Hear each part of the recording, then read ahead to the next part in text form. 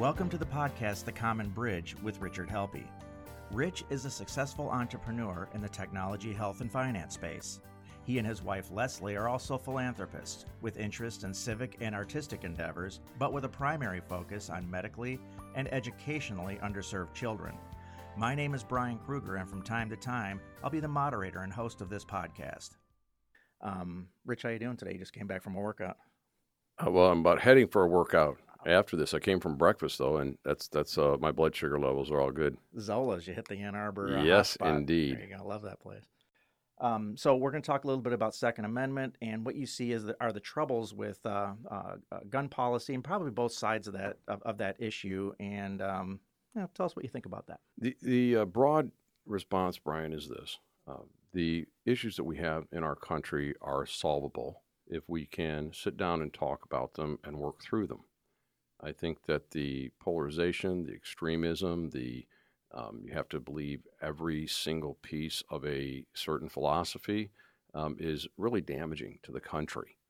And, there's been a lot of discussion about guns. And, we had, 600,000 hunters that go up to some of the Midwestern states. Yet a gun accidental shooting is very, very rare. We have a situation where we've seen guns, get into the wrong hands. And I think it's very difficult to argue that a good idea is to take an 18-year-old and allow them to walk into a gun store, get a very powerful weapon, have it equipped with high-capacity magazines, and buy 1,000 rounds of ammunition and walk out. I don't know that makes sense to anybody. And you will hear folks that are staunch gun advocates to say that if you restrict that sale, well, that's just one more step toward confiscation. The slippery slope argument is big with folks who are very much on the side of the Second Amendment. That seems to come up all the time. If you do this, that's just going to end up in everybody taking all of our guns. Do you think that that's overblown by one side or the other again, or no? I can't know what's in their hearts and in their heads when they're saying that. And, we've had some recent comments that really kind of support that slippery slope commentary. It was not disputed by anybody else on the stage. It was welcomed with cheers from the audience, and the moderator said nothing against it. So, but still, I think we could agree, let's find some common ground, a common bridge to a better future. And when I think about firearms, I think about this. We don't allow pilots to get their private pilot license and jump into the seat of a 747 and take off. We do not allow people to own fireworks unless they can show they know how to handle them and they know how to store them and that they can be competent with them. We don't take driver's licenses and let a 16-year-old get behind the wheel of an 18-wheeler. We don't do that. In all these cases, we have graduated licensing so that the person that enjoys these privileges, that they show that they've taken the time to understand how to safely operate. They show that they will commit to safe storage, and they will demonstrate a competency under the watchful eyes of trained instructors, and in the case of pilots, including medical exams and psychiatric evaluations. And I think about a structure perhaps like this. If someone wants to purchase a gun, they should have the right to purchase that gun. And there's lots of good reasons for it, but frankly, they don't need a reason. But I would say this, that the first gun might be limited to revolvers of a certain caliber, with a certain capacity, and perhaps a deer rifle with a limited number of rounds, and subject to a bit of a written test, and then demonstrating that they have the ability to handle the weapon safely. And then, in a period of time, it could be a period of months or it could be up to a year, more education and more review by a gun instructor and show You can handle a semi-automatic handgun. You can use a larger caliber weapon and then move up to carbines and such. Rich, this is fascinating. So you're proposing in a graduated system with the hardware. It's a graduated system. So instead of one gun permit or no gun permit means you can have anything. That just like pilots, the most qualified pilots can fly an airliner filled with hundreds of people, and the beginning pilot can fly by themselves during the daytime when the weather's good. And I don't see anything wrong with a graduated program like this. Now, would it solve all of the problems of gun violence, 2/3 of which are suicides? Mm-hmm. But I would also advocate that there would be storage requirements. And for those folks that use their firearms for home protection, there are quick release vaults that do provide instant access to the gun if it's needed for home protection. But at the same time, it's locked up from kids and it's locked up from people that shouldn't have it. Yeah, seen some interesting biotech solutions to that as well. A thumbprint here or there, but let me curl back for a second there. There's been talk recently about the red flag rules. Do you think that at least on the mental illness side or from a family standpoint, they can look at their son and go, look, this guy in no way should be having a gun? Is there, first of all, how difficult do you think that is to police? Secondly, do you think it's a good solution? And I think what you're saying is, even if it doesn't solve anything, let's try to move the needle. Am I correct? Yeah, I don't disagree with the red flag, although you could see the opportunities for abuse are prevalent. Someone doesn't like a person and issues that. And how does the person get off the red flag list? And what I'm suggesting is that as you move up the graduated licensing, you will see that you will see that people are being observed constantly. Mm-hmm. Like you rarely hear about a pilot, an airplane pilot, that does something that shows that they've had a psychiatric break. Okay. And they've been observed and they've had their medical screening. All right. And they prove every so often, and I don't remember the exact time frame now, that they can handle it. But you look at the other extreme, a gun-free world.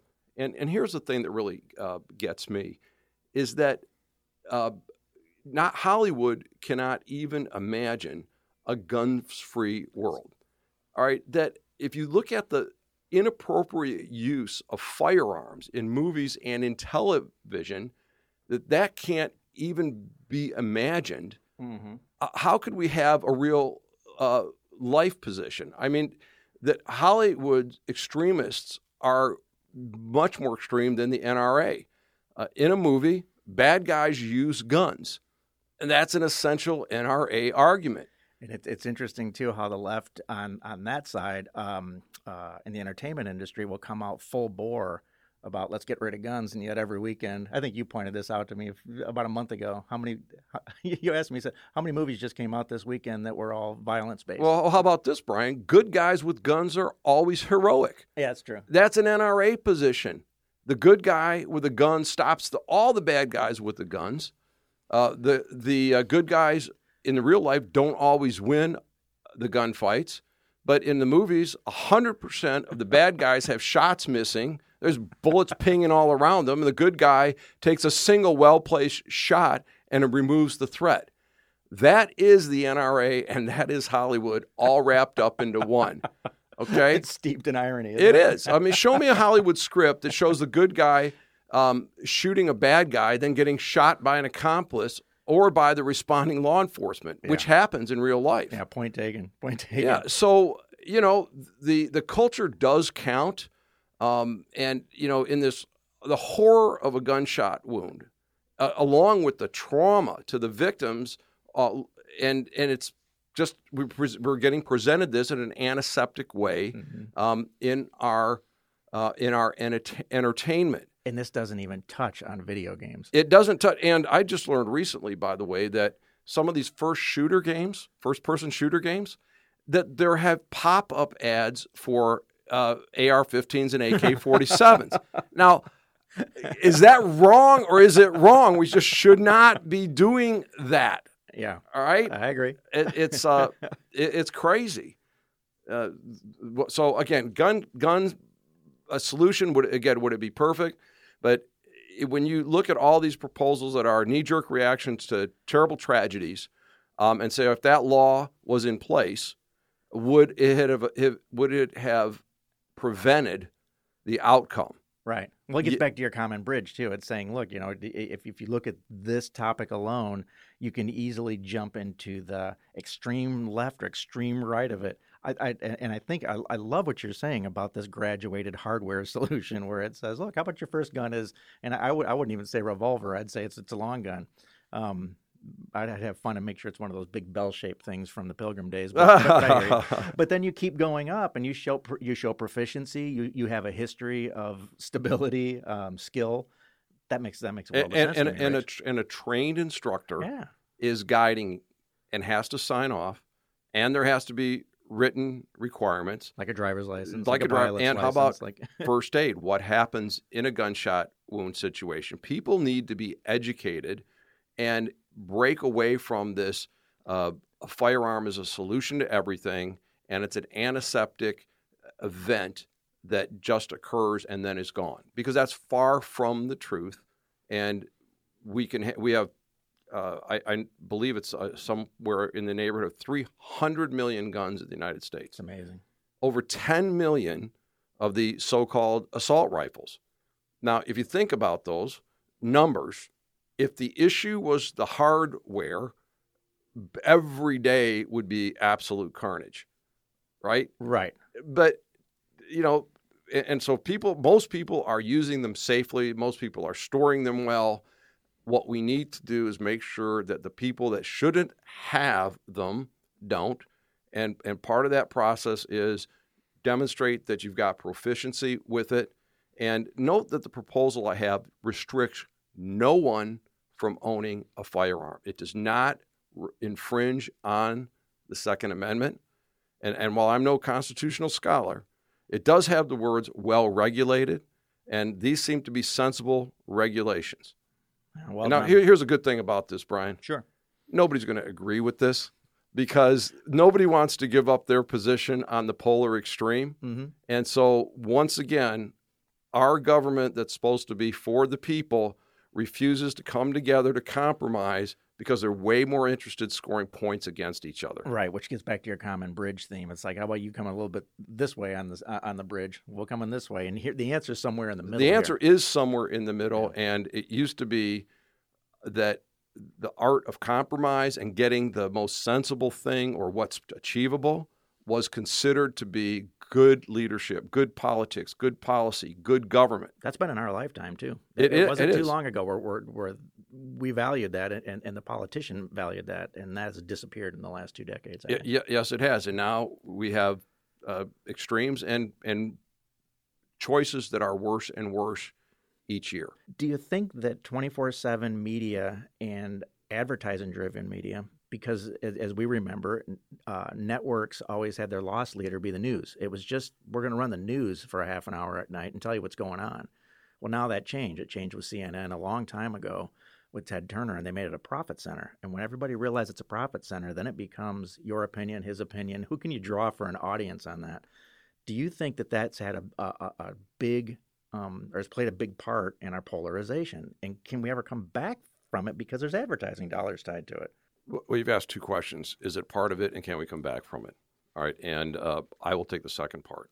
Absolutely, we can come back, because if it is a consumer product, if consumers are demanding a different product, all right, then we will come back to it.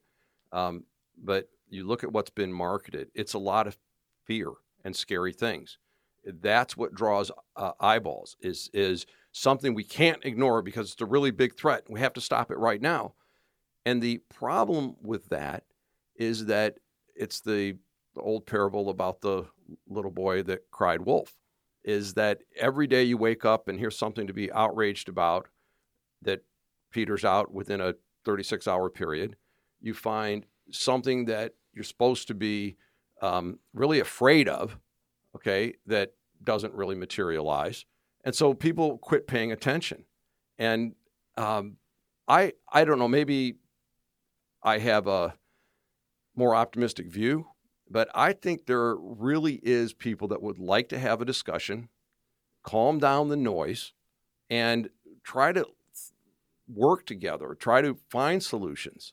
And Brian, I don't know if I've mentioned this to you, but I've had the privilege of traveling to all 50 states and a number of other countries.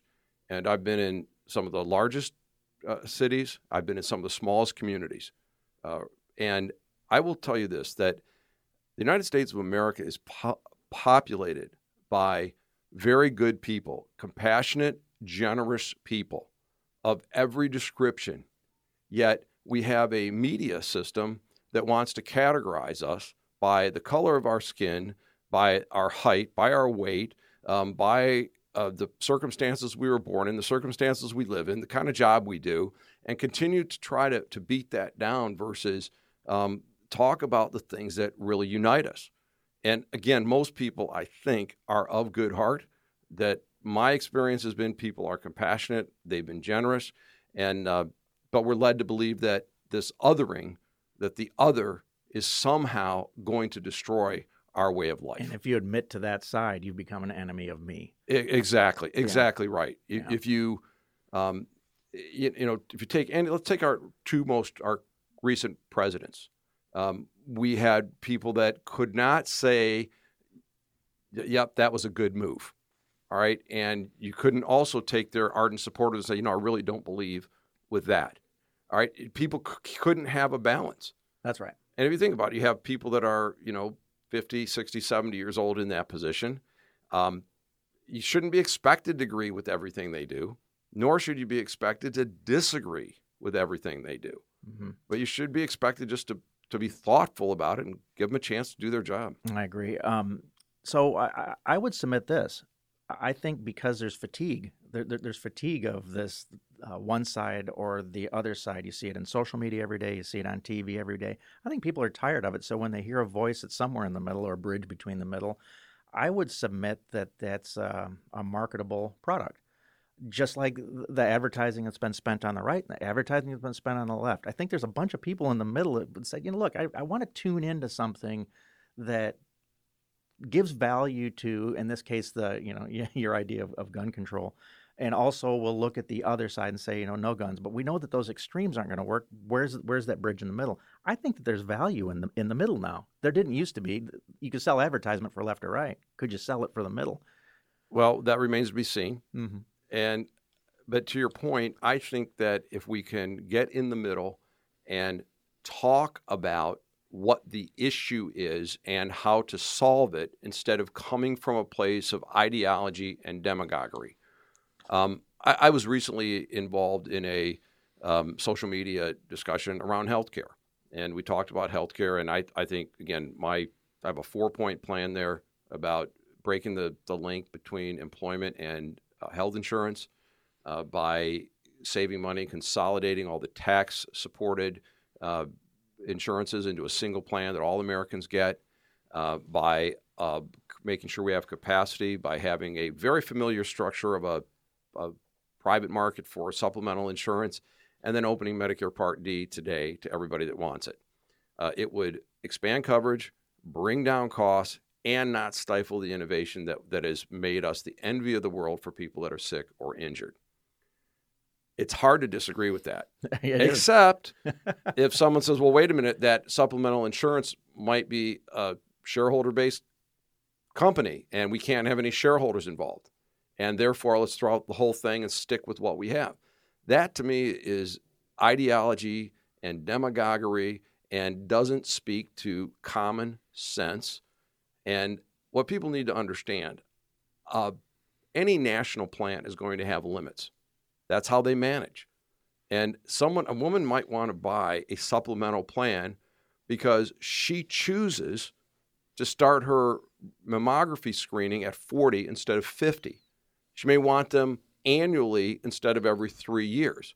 And I believe that we ought to provide that woman the choice. Mm-hmm. I have a son in medical school right now, and they're discussing openly with medical school students now the idea of concierge service and yearly club membership So it does speak to part of what you're saying, right? It's saying, okay, so let's open up Schedule D. But also, if you would like, go ahead and, you got your neighborhood doctor, $1,500 a year, you can be first in line or whatever, if you have that much worry about what's about to happen. What do you think about that? Well, concierge medicine is an answer to the dysfunction that we have in our system today. But it also tilts the system in favor of those with means and with resources. So it causes resentment again. Yeah, well, it's unevenly applied, and what I'm proposing if someone wanted to buy that plan, they could, although there wouldn't be a great need for it, in that everybody would have something, all right, and they would all have the same thing. But if you wanted to have faster access, like concierge service gives, more choice, which a supplemental plan does, more innovation, all right, you can buy that insurance if you wish. And by the way, Brian, every country in the world with a centralized plan, every developed country, has a secondary private insurance market. And we've got one here in this country. It's called Medigap, all right, for people that are on Medicare. Mm-hmm. So it's not a radical concept, and it's a way to get the job done. Why is it then in media you don't hear about that? Is it again because you want to inflame either side on this to make sure your position is right? Yeah, one side wants to say that and both arguments are stupid, by the way, that one side wants to say, oh, you want to deprive poor people and elderly people of medical care and leave them dying in the gutters. And the other side wants to say you want to spend $1 billion, trillion, zillion dollars and bankrupt the country. And none of them work. Okay. And while we're speaking of gutters, one of these days we have to talk about defecation rights, which are a thing that will be sweeping in from the West Coast soon enough. Explain. Give us a little preview. Oh, well, defecation rights. I mean, this is a construct coming from San Francisco and Los Angeles that anybody should be able to defecate in any street that they wish. And there's actually patrols in San Francisco and an app. You can call it in. That's right. To let people clean it up. I have read about this, yeah. And I mean, it's apparently a right in California and probably coming to a city near you soon. Yeah. How would the Romans have felt about that back when they were way back then, say, look, we can't do that anymore? Yeah, indeed. Well, I've actually been to the city of Ephesus in Turkey, and they had a sewage system, right? And their toilets were, public and such, but they'd figured out how to get everything moved away from their water supply and their homes. That's incredible. All right, well, great. So that wraps up episode 2. Great. It was fantastic discussion today on a little bit recap on healthcare, but also on guns. I want to revisit that at some point too. So thanks for coming, and tune back in here for episode 3 for Richard Helppie's Common Bridge. And thanks for listening. You have been listening to Richard Helppie's Common Bridge podcast. Recording and post-production provided by Stunt 3 Multimedia. All rights are reserved by Richard Helppie. For more information, visit richardhelppie.com.